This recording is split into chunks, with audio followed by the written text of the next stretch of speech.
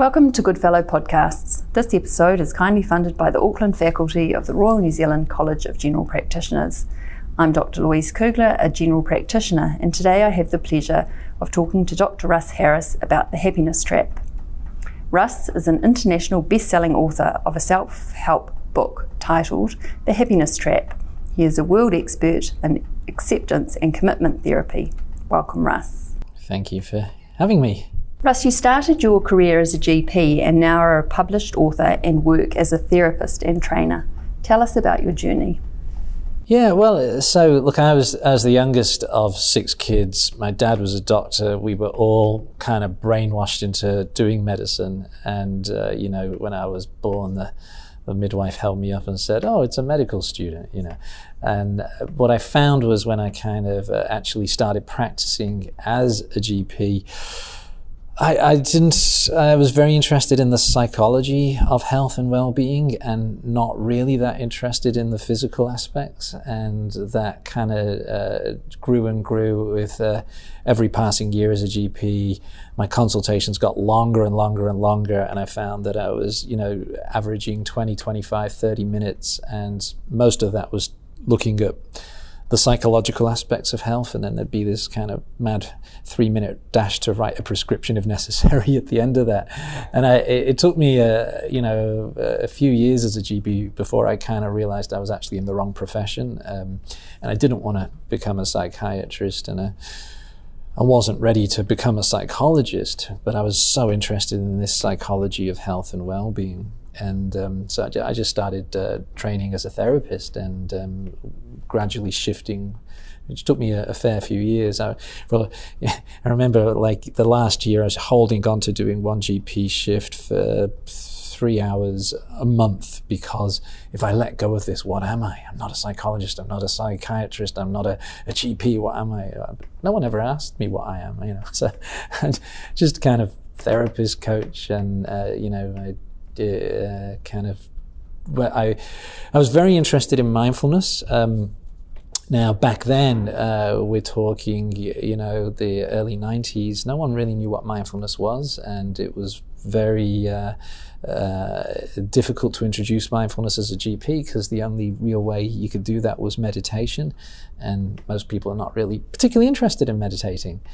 The first model of therapy I trained in was CBT, cognitive behavioral therapy, which I liked and found useful.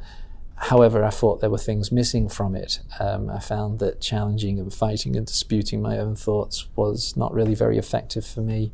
I wanted to bring in this mindfulness stuff. I'd become very interested in Viktor Frankl's work and,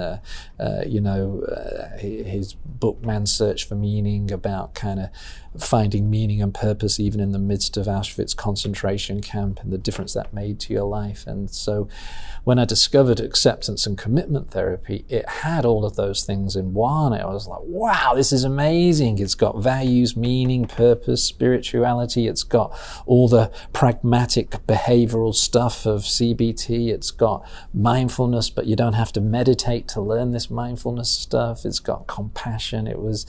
So it really was love at first sight. And, I immediately, having read the original textbook, we were talking 2003 now, I flew to the USA to train with the creators of, for short it's called ACT, and I brought it back to Australia, and I was, lucky, I guess, that at that time there weren't really any books around on the approach, so I wrote one of the first books and it took off, so I was lucky I got in at the right time. And the book's called The Happiness Trap because popular myths about happiness will make you miserable if you live your life based on them. They will trap you and actually make you more miserable. Tell us more about the happiness trap, Russ. Well, the 3 most common happiness traps that people get caught up in. One is the idea that happiness is the natural state for humans, that if you just have enough food and water and shelter and a good social network, you're just naturally going to be happy. And so if you're not feeling happy, then there's something wrong with you. And of course, this is not the case. The natural state for humans is, in the ACT approach, we often talk that emotions are like the weather. We expect your emotions to be changing all the time. The natural state for Auckland is not a warm, sunny day, but it's completely natural when it's cold and wet. And so we expect to feel sadness and anger. And, one of the key messages in ACT is if you're going to live a full human life, you're going to feel the full range of human emotions, which ties into the another big happiness trap, which is defining happiness as feeling good.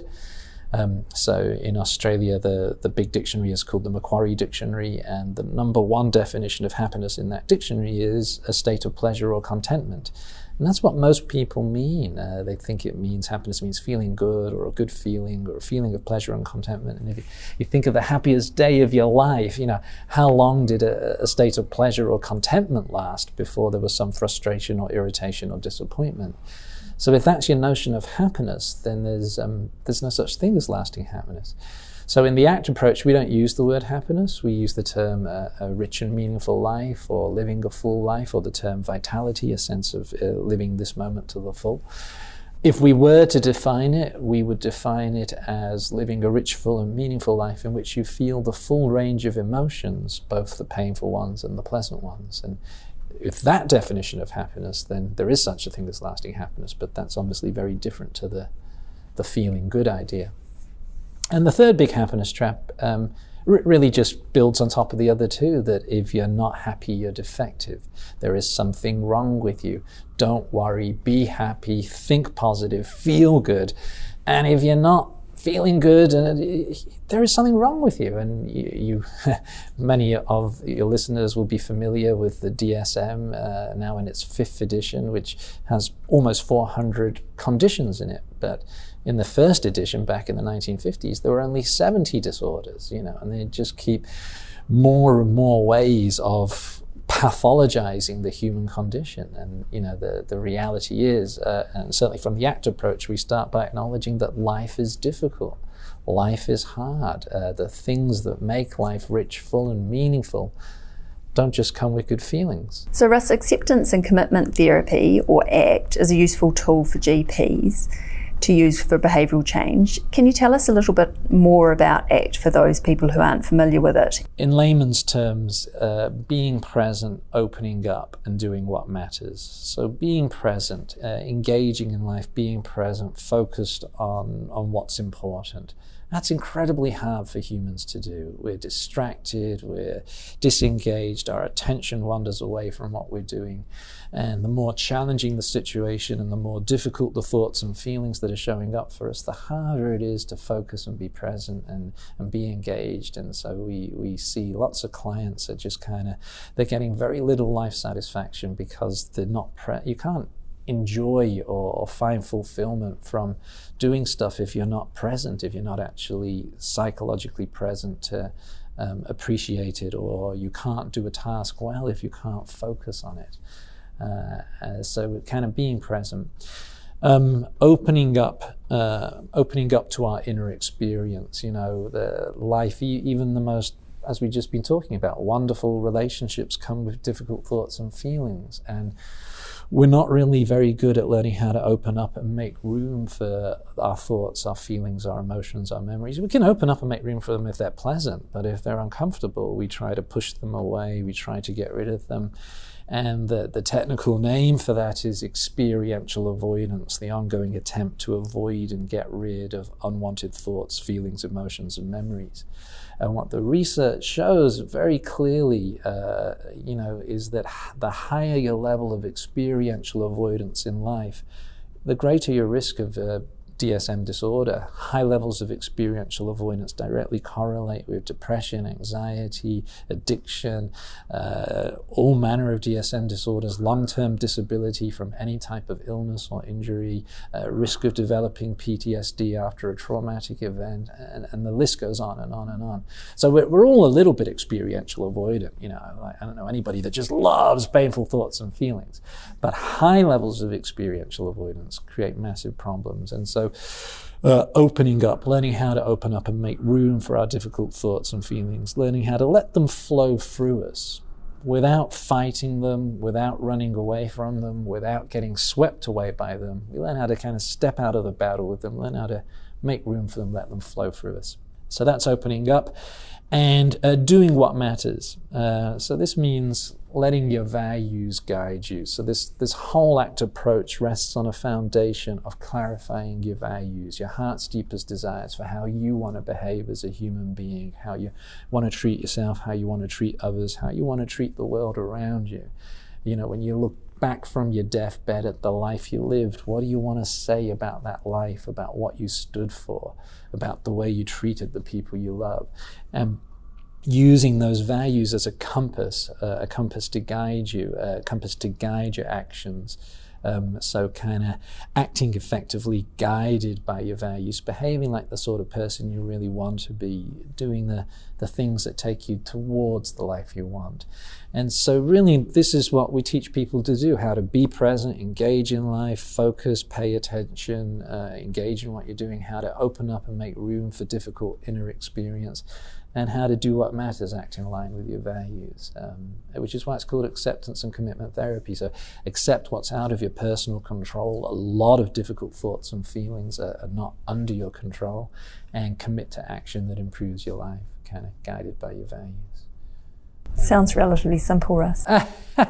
Well, it's simple to summarize, but it's like anything. It's, you know, if I gave you a summary of what skiing is, you know, you wouldn't be able to go out and ski, would you? You know, it's so you know, this involves learning skills that are new for most people. The good news is, though, that these are skills that can be learned relatively quickly. Any one of these skills, being present, opening up, or doing what matters, you can. In a 15-minute session, you can learn one aspect of that skill. And if you get to see a client or patient 2 or 3 or 4 times, then you can give them a little piece each time and gradually build that up. So, you know, what the research shows, I mean, there's over 1,000 published studies on ACT now. The research shows that even a small amount of learning these skills can make a pretty significant difference. For example, 2002 or 3, Stephen Hayes and Patty Bark published a study which was on ACT for psychosis. And these were people with severe psychosis that were in and out of hospital all the time. The control group had treatment as usual, which included medication. The ACT group had treatment as usual, plus 4 hours of ACT. Now that 4 hours of ACT predominantly focused on values. You know, life's dumped this debilitating illness on your doorstep. What are you going to stand for in the face of this? What are you know, life doesn't stop because you got this diagnosis. What sort of person do you want to be? How do you want to treat your body, your health, your friends, your family, your job? You know, what do you want to live by in the face of this? And a lot of acceptance, kind of learning how to make, obviously this is a scary diagnosis, lots of life difficulties, lots of painful feelings, learning how to open up and make room for that, learning how to be present even in the presence of hallucinations, how to engage and be present and focus on what you're doing even if there are voices in your head, how to kind of let those voices play on like a radio in the background. That was a kind of strategy they used a lot. You know, there's a radio playing in the background, you don't have to do what the radio tells you to do, and how to engage in life. And the results were pretty dramatic. Just from 4 hours of ACT, the rehospitalization rate was reduced by 50%. Wow. So, you know, it can be very powerful. Talking about pain, Russ, how can ACT help our patients deal with perhaps chronic pain? Yeah. So, you know, obviously patients and clients go to their doctors and their therapists with wanting pain relief. And in most models, pain relief comes from trying to avoid the pain or get rid of the pain or distract from the pain.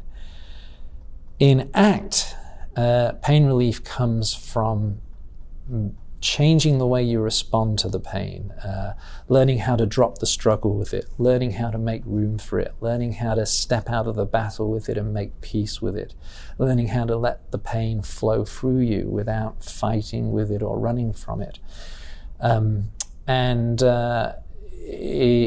it's interesting. There's actually, chronic pain syndrome, there's more indications for, there's more published studies on ACT with chronic pain syndrome than for any other condition. Although with any DSM disorder, we're dealing with pain, whether it's psychological, emotional, or physical, it's pain. And our default setting when pain shows up is because it's unpleasant, let's fight it or run from it. It triggers a fight or flight response within us.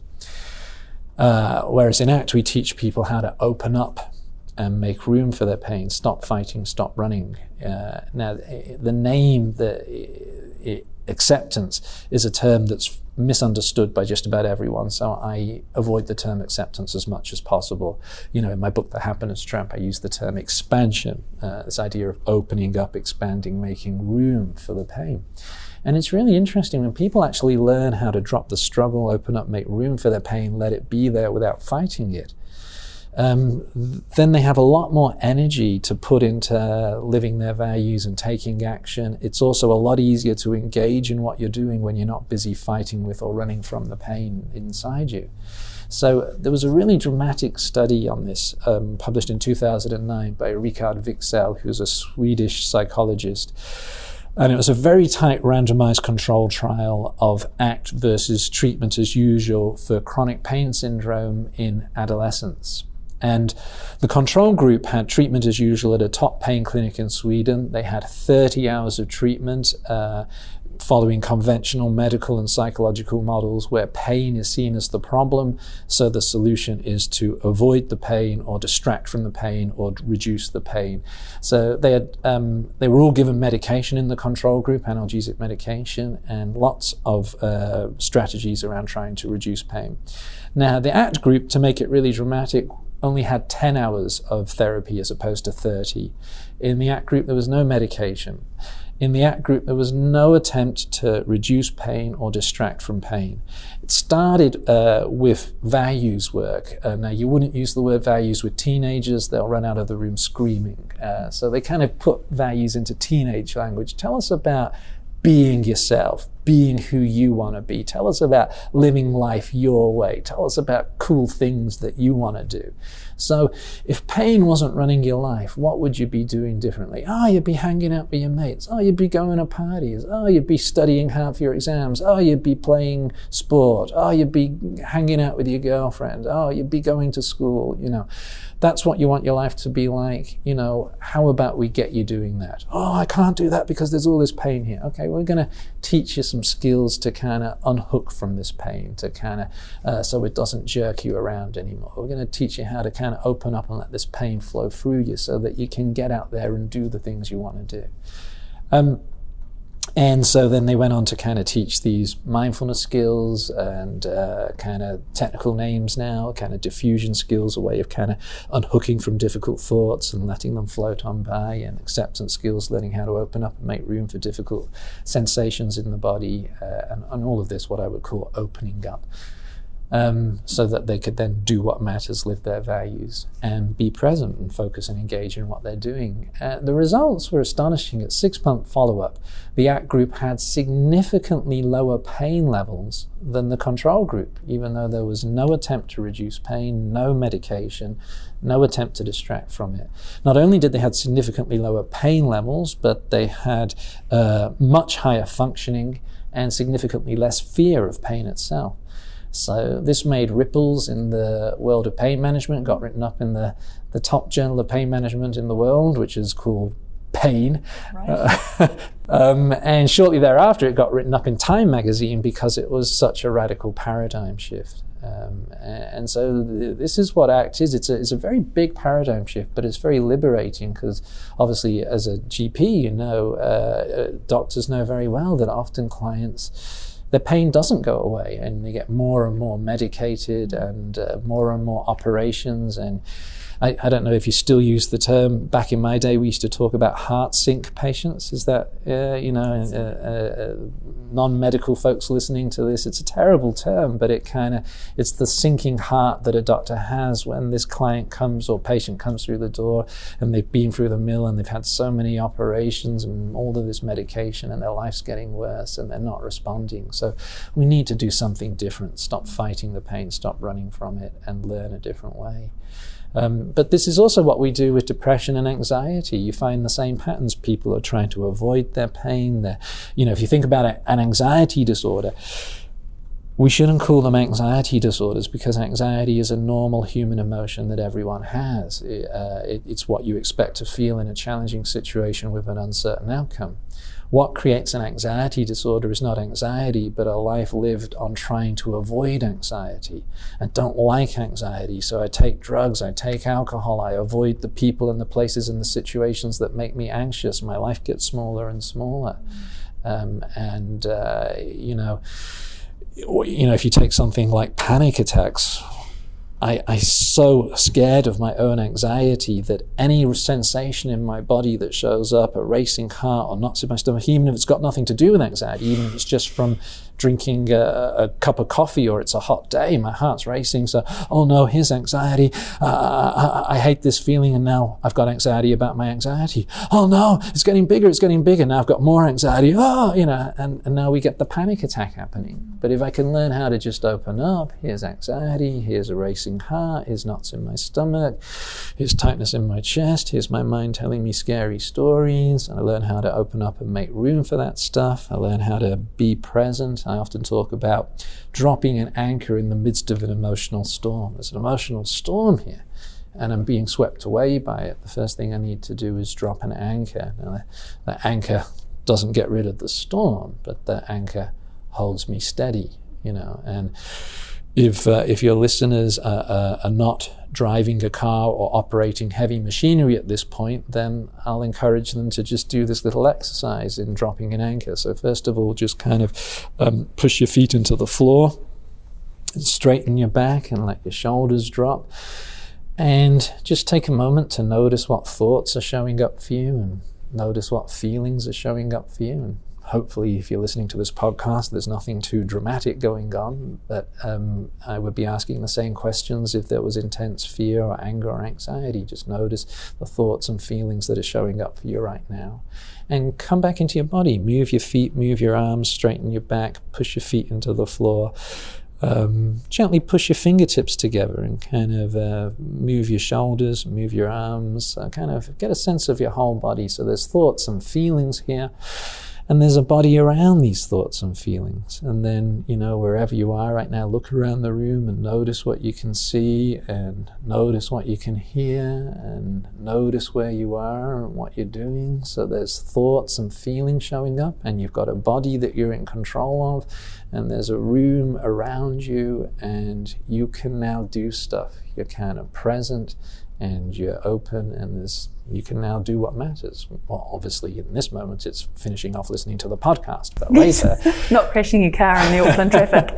Exactly. And so, that's just a very simple exercise. And, obviously, if your client has got a lot of anxiety or anger or other stuff, then it's going to take a bit longer to do that. But what you're teaching there is a basic grounding skill or centering skill, if you like, and it helps people switch off automatic pilot and start engaging, and starts to give them back some control over their actions so they can act more effectively.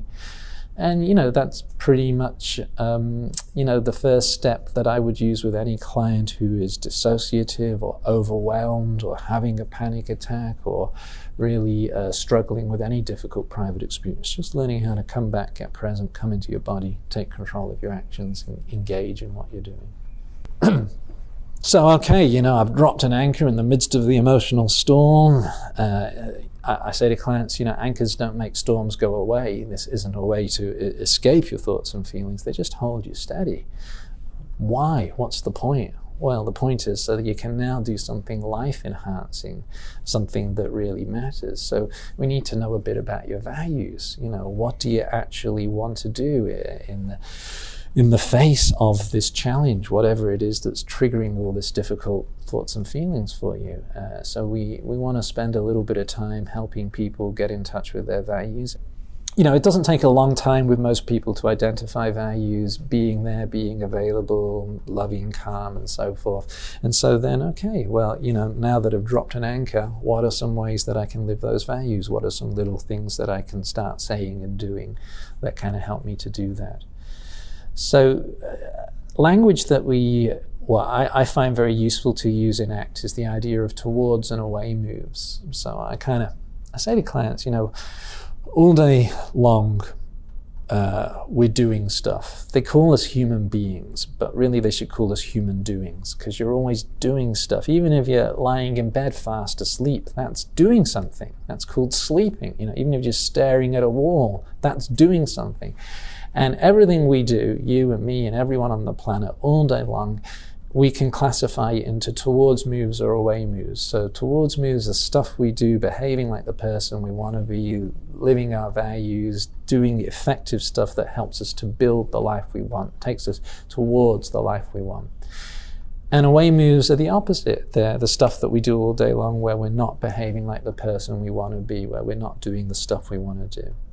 Now, the situations that we're in change all day long, and the thoughts and feelings that show up for us change all day long. And when we're in not particularly challenging situations, when our thoughts and feelings are not particularly difficult, it's kind of easy for us to choose the towards moves. When you're on holiday and the kids are well behaved and your health is good and you've got no issues, it's kind of easy to choose towards moves. But the more challenging the situation and the more difficult the thoughts and feelings that show up, the harder it gets. And in really challenging situations where there's really difficult thoughts and feelings, the default setting for us is that we get hooked. We get hooked by those thoughts and feelings.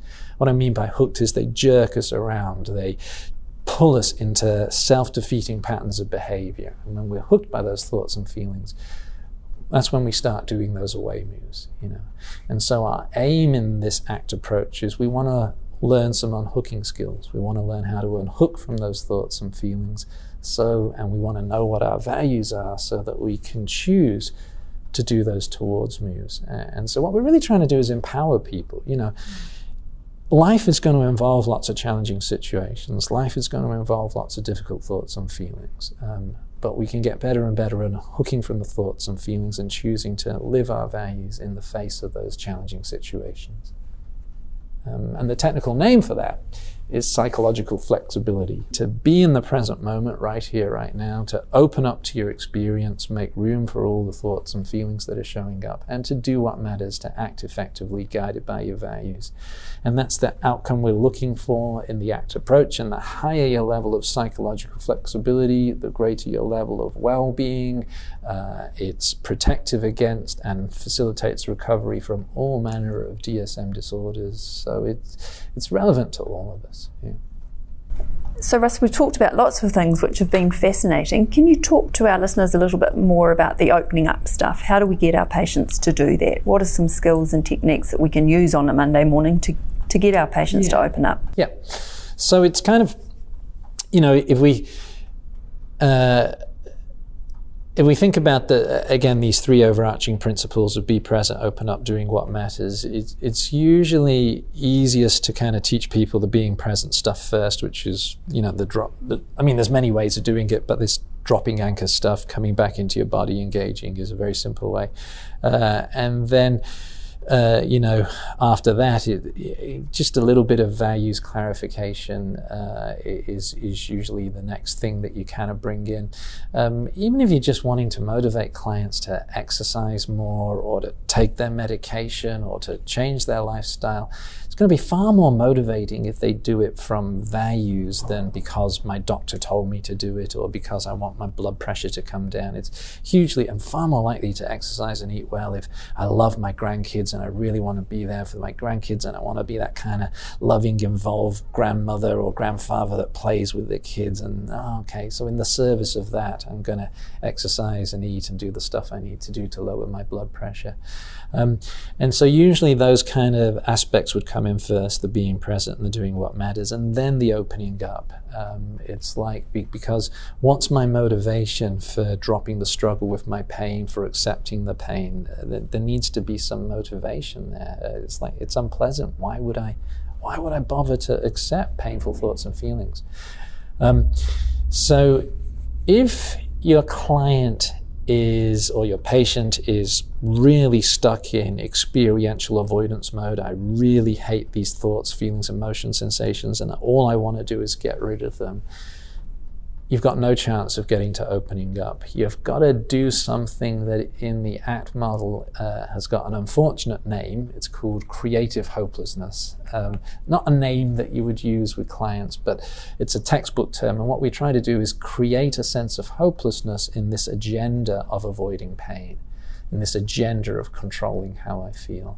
And what we would do for those clients is kind of let's have a look at all the things you tried doing to avoid and get rid of this pain. You know, if we come back to chronic pain syndrome, you've had operations, you've taken medication, you've seen 10 different types of alternative practitioner, you've seen 10 different doctors, you know, and lots of these things give you short-term relief or a feeling of hope, or in the short term make the pain better, but in the long term, life's getting worse. You know, you're not coming back telling me that your life's getting better, it's getting worse.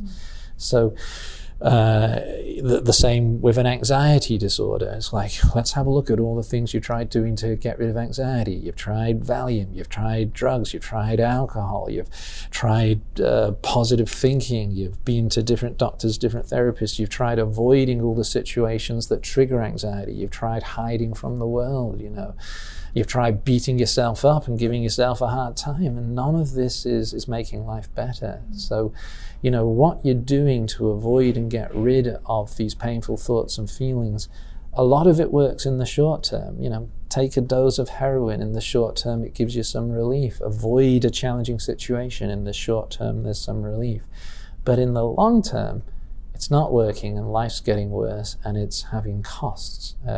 And your clients who are high-end in experiential avoidance, if you say to them, would you say that these kind of difficult thoughts, feelings, emotions, memories, sensations, are they worse now than they were 5 years ago? Will almost always tell you, yes, they're worse, not better. So you've been trying hard. I say to clients, no one can call you lazy. You have worked really hard to avoid this pain. And I say, no one can call you stupid. Most of what you've done is widely recommended by psychologists and doctors and health professionals and friends and family and Oprah Winfrey, you know. Yes. But it's not working to give you the life you want. It's not working to give you a meaningful life. So are you open to something different? Are you open to something radically different to everything else you've ever tried? So that takes a little bit of time to do that, you know, and then, you know, if you only got 10 or 15 minutes, you probably would say, well, okay, next time you come in, we'll look at doing something different. But between now and next time, I just want you to notice all the different ways you're trying to avoid and escape and distract yourself, and notice if it's making your life better or worse. Notice if these are towards moves that are taking you towards the life you want, or away moves that are actually making it worse. But if you have got time, then the first kind of opening up skill I would teach is really learning how to, the technical term for this is diffusion, learning how to diffuse from difficult thoughts, because you can teach this pretty quickly. So to really demonstrate this, I'll ask you listeners, just bring to mind a difficult, let's just use a negative self-judgment. So we've all got multiple versions of the I'm not good enough story. You know, if you haven't, then you're suffering from narcissistic personality disorder. So even clients with narcissistic personality disorder have the not good enough story, but they're desperately clinging to I'm wonderful to try to keep it at bay. So you know, and the I'm not good enough story starts young. There's an evolutionary basis to this. You know, if you want to survive, you've got to fit in with the group. You know, if you go back to Stone Age person, kind of, you know, then at that point in evolutionary history, 200,000 years ago, when Homo sapiens appears in the fossil record, we have the same basic needs as every other animal on the land, food, water, shelter, and sex. And none of those things is important if you get killed. So the number one job of the evolving human mind, that it's got to do better than any other job, is to stop you getting killed. So how does it do that? It scans for danger, predicts danger, anticipates danger. So if there ever was a caveman or cavewoman that wasn't really good at spotting danger or predicting danger. They just didn't live very long. That wasn't the one you evolved from. And so your mind has evolved to think negatively. And one of the things that is essential to survive is that you fit in with the group. So how does your mind ensure that? It compares you to every other member of the group. Am I fitting in? Am I doing the right thing? Am I contributing enough? Am I following the rules? Am I doing anything that might get me thrown out, rejected? The problem is, in the modern era, the group is massive. Back then in caveman days, it was a few people, but now you can compare yourself to people all over the planet, fictitious characters in books and movies. Your mind is so sophisticated, it can conjure up an ideal of who you want to be and compare you to that. And how long will you measure up to that for? So the I'm not good enough story starts young in just about everyone. It starts in childhood, even if you had the most wonderful childhood. And we've all got multiple versions of it. Some of the versions that I have is I'm old, I'm fat, I'm stupid, I'm incompetent, I'm a hypocrite, I'm a fraud, I'm an imposter, I'm a lousy father, I'm boring, I don't fit in, I'm kind of too selfish, I'm lazy, I'm workaholic, I'm too aggressive, I'm too passive. You can't please this mind in our head. It's got so many things to kind of, and I usually kind of share this list of negative self-judgments when I run workshops like the one I've been running earlier today. And then I say, hands up if you have virtually all of those stories yourself, and almost every hand in the room goes up. And so then I say, well, you guys, you're all psychologists, doctors, therapists. Shouldn't you have eliminated all of these negative stories, And if you can't eliminate your own, isn't it crazy trying to teach your clients or patients to eliminate theirs? So let's start from a place of openness and authenticity. And in the ACT approach, a phrase we use a lot is, your mind is a lot like my mind. The things your mind says to you are so similar to the things my mind says to me. And the look of relief on clients' faces is like, but you're a doctor, you're a therapist, yeah, and I've got a mind that's evolved like yours. It's evolved to think negatively. And, so what I'll do is, I'll ask your listeners to bring to mind a nasty version of the not good enough story that's kind of hooking them at the moment, that at times they get hooked by this story, that when you get hooked by it, it pulls you back or brings you down or pulls you into self-defeating away moves. And in a moment, I'm going to ask your listeners to, so again, make sure you're not driving a car or operating heavy machinery. So if you're in a safe place where you can do this and give it your full attention, then bring to mind a nasty negative self-judgment and buy into it for, when I say go, buy into it for about 15 seconds. I want you to buy into it, believe it as much as you can. I do not want you to challenge it or dispute it or try and prove it false or push it away or replace it with a positive thought. I want you to actually buy into it, let it hook you, let it pull you in. And then we'll do 10 seconds because it's a podcast, and then after 10 seconds I'm going to take you through a little unhooking or diffusion technique. So if you're willing to do this now, listeners, and if it's safe to do so, close your eyes, and starting now, buy into a nasty negative self-judgment. I'm fat, I'm stupid, I'm not smart enough, I'm a lousy GP, I'm a lousy therapist, buying into it. Get all caught up in it. Really believe it. Let it hook you. Get pulled into it. Now, silently replay that thought with these words in front. I am having the thought that. So, I'm having the thought that I'm incompetent. Now replay it again. I notice, the phrase is a bit longer this time. The phrase is, I notice I'm having the thought that. I notice I'm having the thought that I'm not smart enough. So what happened as you did that? Did you feel a bit unhooked from it? A little bit of distance from it? Yeah, so, it's interesting. ACT was originally called comprehensive distancing. Not a very exciting name. I'm glad they changed it.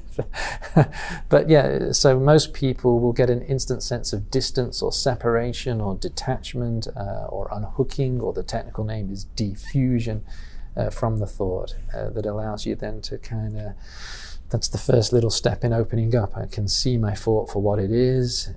It's a thought. I can allow it to be there. I don't have to fight with it or run from it. Now, there's over 200 different diffusion techniques written about. Some of them are much longer and much more complex, but that's probably the simplest and easiest one there is. And so, you can ask your patient or client to practice that between now and next time I see you. There's going to be lots of times your mind hooks you with that not good enough story. Now, the moment you realize you've been hooked, acknowledge it, drop an anchor, push your feet into the floor, come back, get present. And if you're still kind of hooked by it, use that little phrase, I'm having the thought that, and if necessary, I notice I'm having the thought that, to help you really unhook. And of course, this is not a way to make it go away, and it's not a way to make you feel good. It's not a way to control your feelings. It's a way to unhook, open up, make room for your experience. Why? So that you can do what matters and be present, live your values, and engage in life. So that's a really powerful strategy and relatively simple. Yeah. Well, one of the nice things I like about ACT is that you can do it very simply. I mean, there are really complex interventions that you can take up large chunks of a therapy session, but there's all these really brief little things that you can do, and particularly, as a GP in a short space of time, that you can do these kind of things. So Russ, if our listeners were wanting to become learners of ACT, where can we recommend they go? Well, there's lots of great ACT training and books around the world, so I should probably take the self-serving approach and tell my own ones, but there are many, many alternatives to mine. But obviously, my best-known book is The Happiness Trap, but I've also written a very popular textbook called ACT Made Simple. And I also have online training courses which are suitable for all health practitioners, from GPs to coaches to nurses to counselors. So the website is imlearningact.com. And there's a range of different courses, from beginners courses to advanced courses, where people can see videos of therapy sessions and kind of learn the nuts and bolts of how to do this. There's lots of live workshops that I run, predominantly in Australia.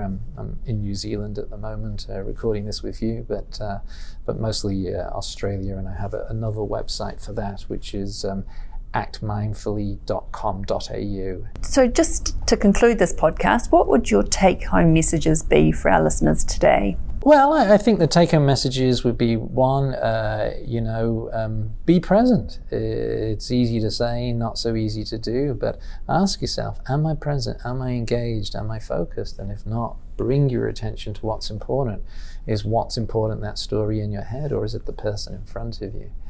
I think another take-home message is open up. It's if you're going to live a full human life, you're going to feel the full range of emotions. So let's learn how to open up and make room for those. And do what matters. Let your values guide you. What's important here? What matters? Very often we get pushed around by our thoughts and feelings rather than letting our values guide us. The final sentence of my book, The Happiness Trap, is life gives most to those who make the most of what life gives. So, life gives most to those who make the most of what life gives. There's lots of stuff here in the present moment. One of my favorite, so Stephen Hayes, the guy who created ACT, one of my favorite Steve Hayes sayings is, there is as much life in a moment of pain as in a moment of joy. So in each moment, whether it's full of pain or joy or both, there's a moment of life. Let's live that, make the most of that. Thank you, Russ. It's been a pleasure talking to you today. If you're a New Zealand practitioner and would like to claim CPD points for listening to this podcast, please fill in a reflection of learning form found at our website, goodfellowunit.org. Thank you for listening.